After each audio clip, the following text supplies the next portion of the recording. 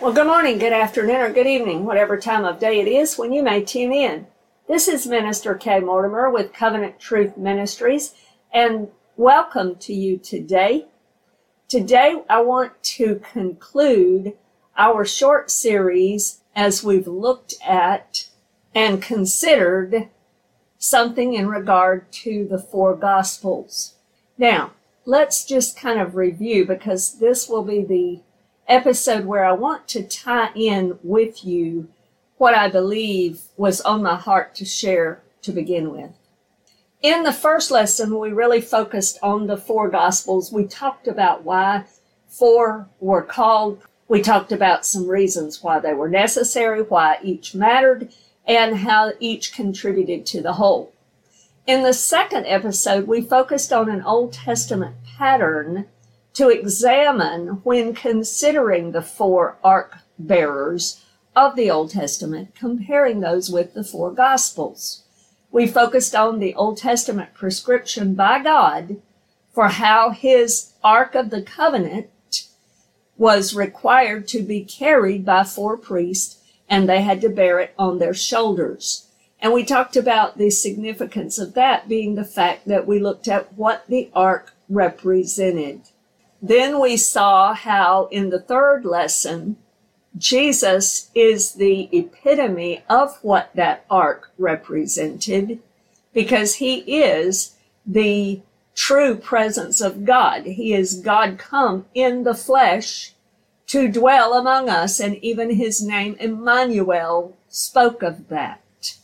So in a sense, we can consider Jesus as the living ark. God himself with us. So lastly, I want to try to explain and help us understand how this Old Testament connection may fit with these four gospel writers. And this is what's been on my heart.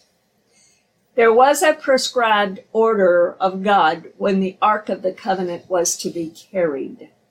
It represented God's very presence, and it had to be carried on the shoulders of these priests who would lift it high. Had to be done by the priests and the Levites only. And in order to carry it, God instructed them and had them build it so that there were the four rings on the corners that the poles would slide through, and the poles were to be there all the time. And the poles would be raised up above and rested on the shoulders of these four priests, these four Levites. The ark then would be lifted higher above them. The ark became the focal point. The ark was the central figure. Their job was merely to carry it and to lift it high so that it became prominent. Imagine carrying the ark in the days of the Old Testament. I can't imagine what it was like, but let's consider a few things. Think about the four men that did carry it. Think about their view.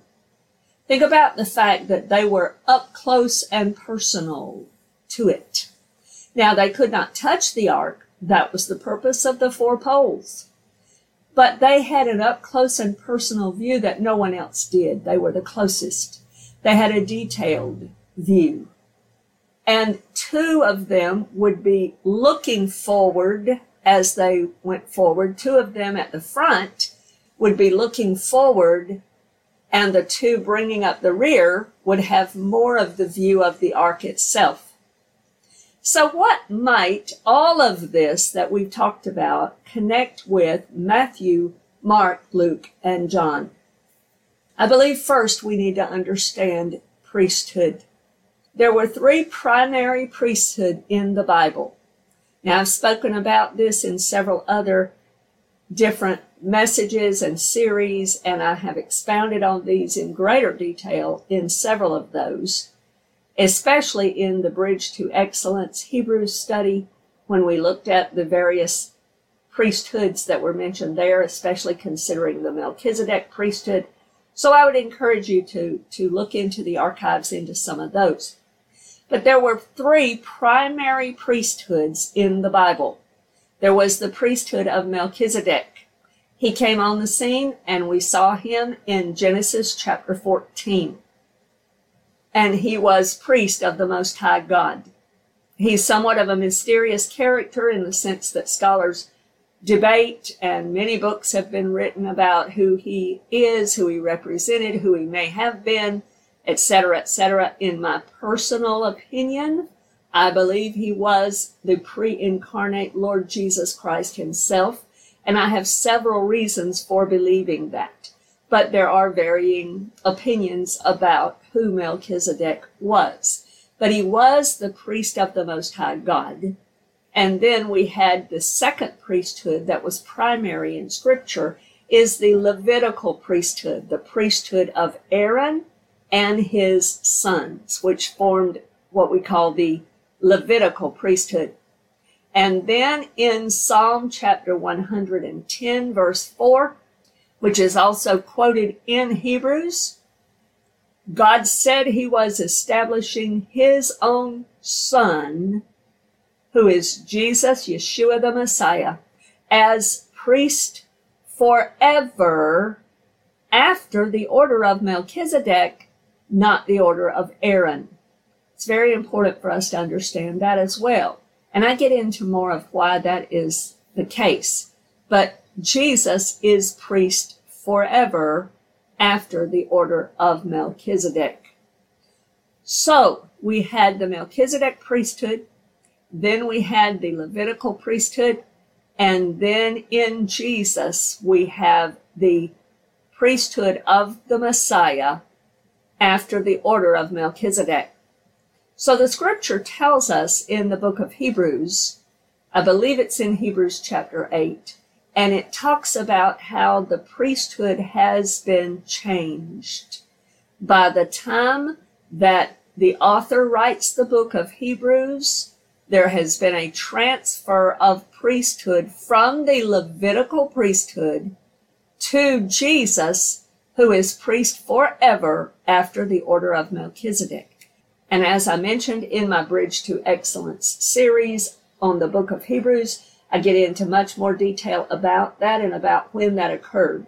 I believe it did occur, and it did occur at one specific event in Jesus' life, and that was at his baptism. Jesus became the new priest, established from then on after the order of Melchizedek. We have to remember John was the Levitical priest, the son of Zacharias and Elizabeth. Zacharias was a priest, we learn in Luke chapter 1. And so John was, in fact, of the Levitical line of Aaron and entitled to be serving as a Levitical priest according to God. But John even made this statement, I must decrease that he may increase.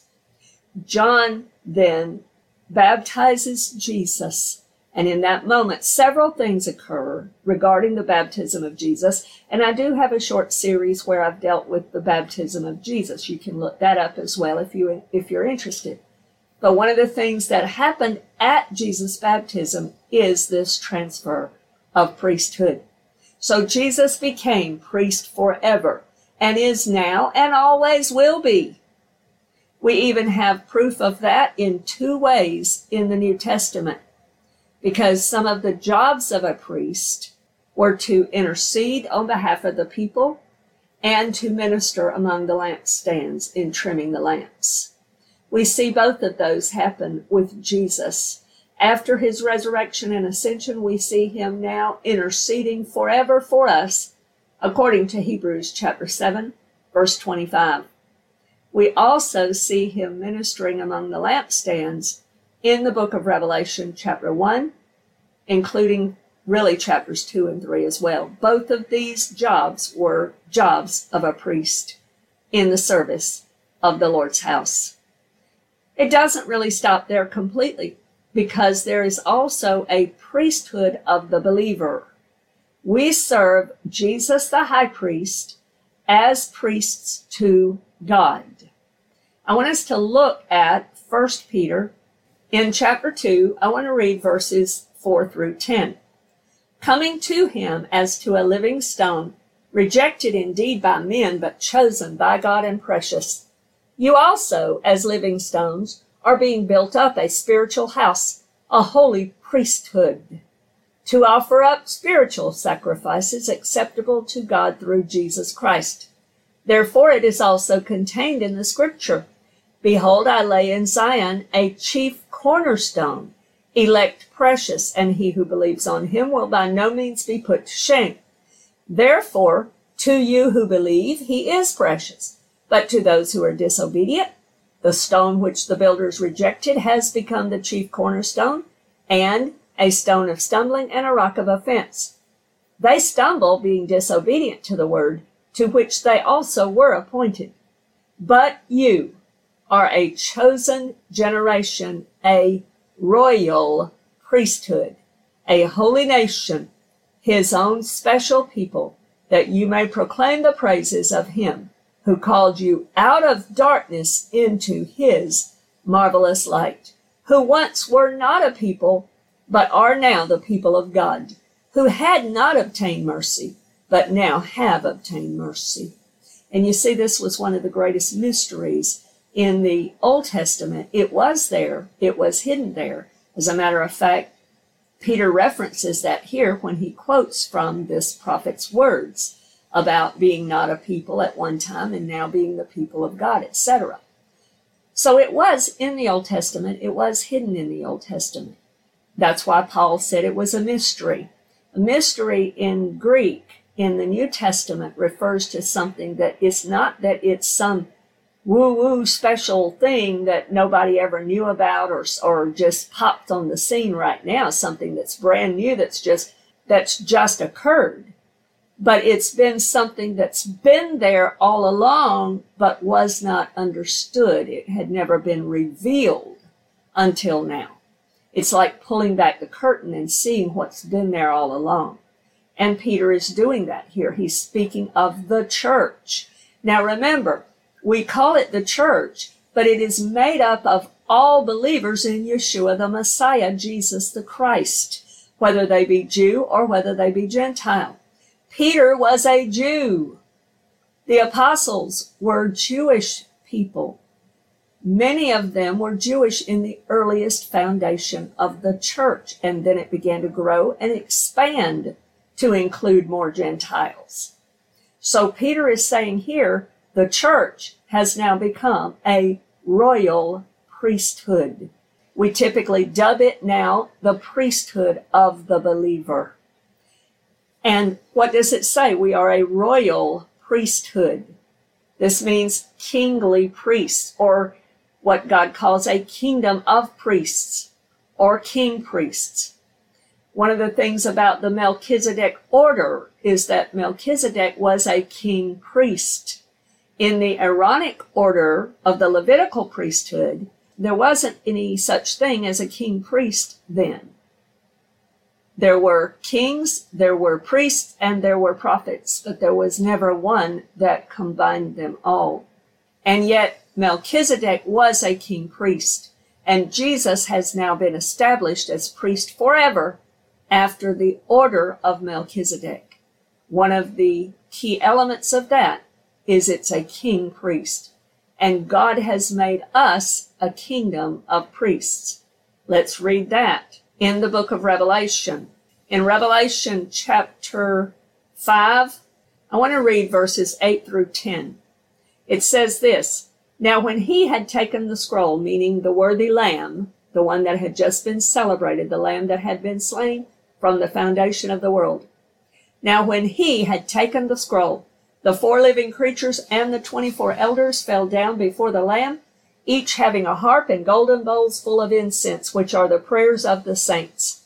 And they sang a new song, saying, You are worthy to take the scroll and to open its seals, for you were slain and have redeemed us to God by your blood, out of every tribe and tongue and people and nation, and have made us kings and priests to our God. Some versions say a kingdom of priests to our God, and we shall reign on the earth.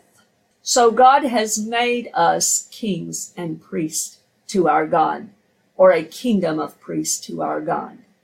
The children of God have been made such. It also speaks of that as John is writing his book in Revelation chapter 1, verse 6. He speaks of that, and that this book is written to the royal priesthood. He speaks about it in that passage as well. So Jesus' disciples and followers, even today, are priests unto our God. All the way through history, at the time that we will stand as redeemed and sing this song of the redeemed to the Lord Jesus Christ in Revelation 5, because this is a futuristic event. We are part of this group because God has redeemed us by his blood out of every tribe and tongue and people and nation, meaning Jews and Gentiles alike, out of everyone and every nation and every tongue all across the earth. John, Matthew, Mark, and Luke, then, as believers in Jesus, were also priests in this kingdom of priests that Jesus has made us to become. The job of the priest, then, in reference to carrying the ark, was to bear it. Their job was to carry the ark on the poles, lift it high when it was time for them to move. I hope you have seen the connection through this, that Jesus is the living ark. He is the presence of God. He is God the Son of the living God, come in the flesh, God with us, Emmanuel. And so the job of Matthew, Mark, Luke, and John was to bear him to the world. To bear him to the world. So they had to tell and recount him, his life, his ministry, his death, his burial, his resurrection, and his ascension to the world, so that the world would know him and be able to have eternal life. And I believe that's one of the reasons that John was the wrap-up, so to speak. John had to wrap up the Gospels, give the fullness of the brightness of the account so that people could know him and have eternal life. John told us in John chapter 20 that was his purpose.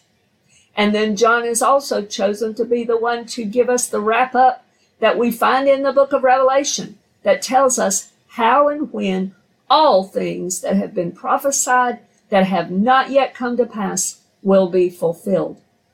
Each gospel writer brings a different detail in some ways to some of the various events, but all together they carry one thing: the living ark to the world.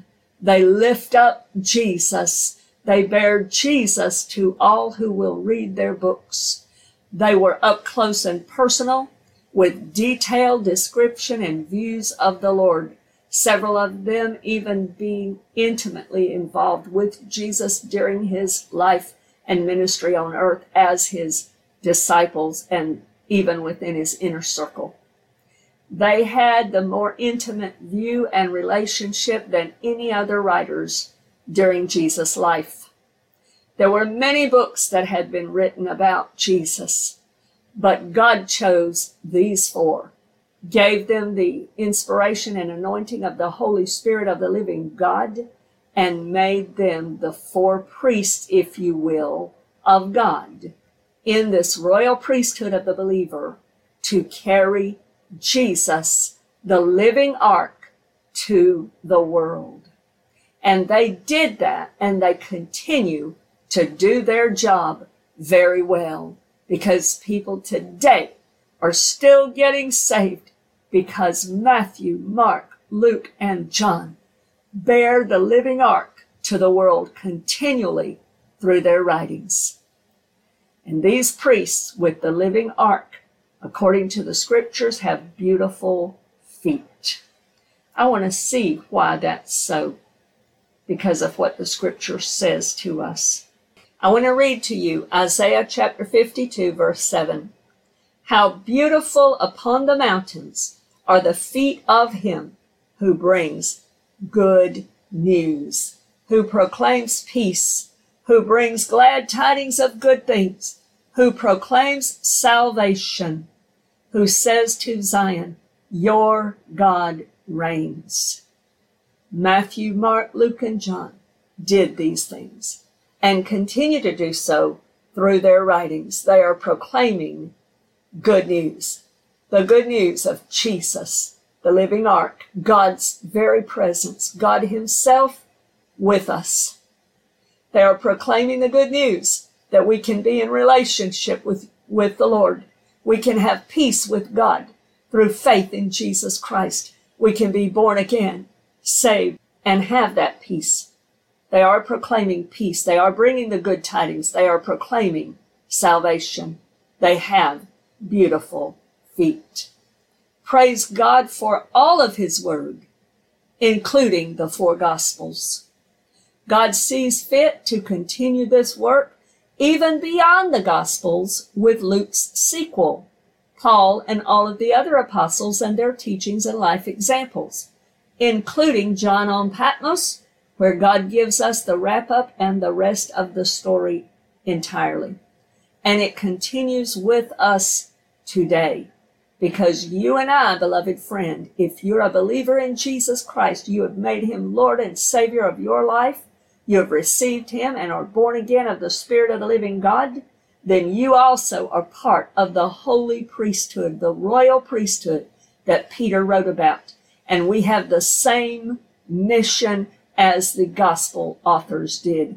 Bear the ark, lift up Jesus, and preach him in all the world.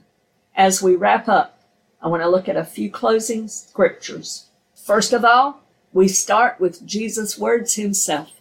In Matthew chapter 28, verse 18 through 20, Jesus is going to speak here, and it says this, and Jesus came and spoke to them, saying, all authority has been given to me in heaven and on earth. Go therefore and make disciples of all the nations, baptizing them in the name of the Father and of the Son and of the Holy Spirit, teaching them to observe all things that I've commanded you. And lo, I am with you always, even to the end of the age. Amen. Mark speaks of it also in Mark chapter 16, two of these ark bearers. In Mark chapter 16, verse 15 and 16, and he said to them, go into all the world and preach the gospel to every creature. He who believes and is baptized will be saved, but he who does not believe will be condemned. We have Matthew and Mark both giving us the Great Commission, the instructions that we too are to bear the ark to the world. We too are to lift up Jesus and preach him in all the world. And then we have the Apostle Paul, who writes in 1 Corinthians chapter 1. I want to begin the reading in verse 21. For since in the wisdom of God, the world through wisdom did not know God, it pleased God through the foolishness of the message preached to save those who believe. For Jews request a sign and Greeks seek after wisdom, but we preach Christ crucified. To the Jews a stumbling block, and to the Greeks foolishness. But to those who are called, both Jews and Greeks, Christ, the power of God and the wisdom of God. Paul says we preach Christ and him crucified. Paul is a great example of that continuing on, just like the four Gospels did. We must continue to bear the ark and carry Jesus to the world. The whole Bible centers on one person, Jesus, the Son of the living God, the Savior of the world, God himself come in the flesh. Matthew, Mark, Luke, and John had the awesome privilege of bearing him to the whole world in their day. They still do today in the sense of their writings in the scriptures. But it's also our job as members of this king priesthood of the Lord, our Savior, of the Lord himself. May Jesus find us faithfully bearing him to the world, lifting him up, because Jesus said, if I be lifted up, I will draw all men to me. So I pray that this has been a blessing to you, and that you also will continue this work. And let us all preach Jesus Christ and Him crucified, lifting Him up to the entire world. Pray this has been a blessing to you. And Lord willing, you can join us again in future episodes, future messages brought to you through Covenant Truth Ministries. God bless you today in Jesus' name. Amen.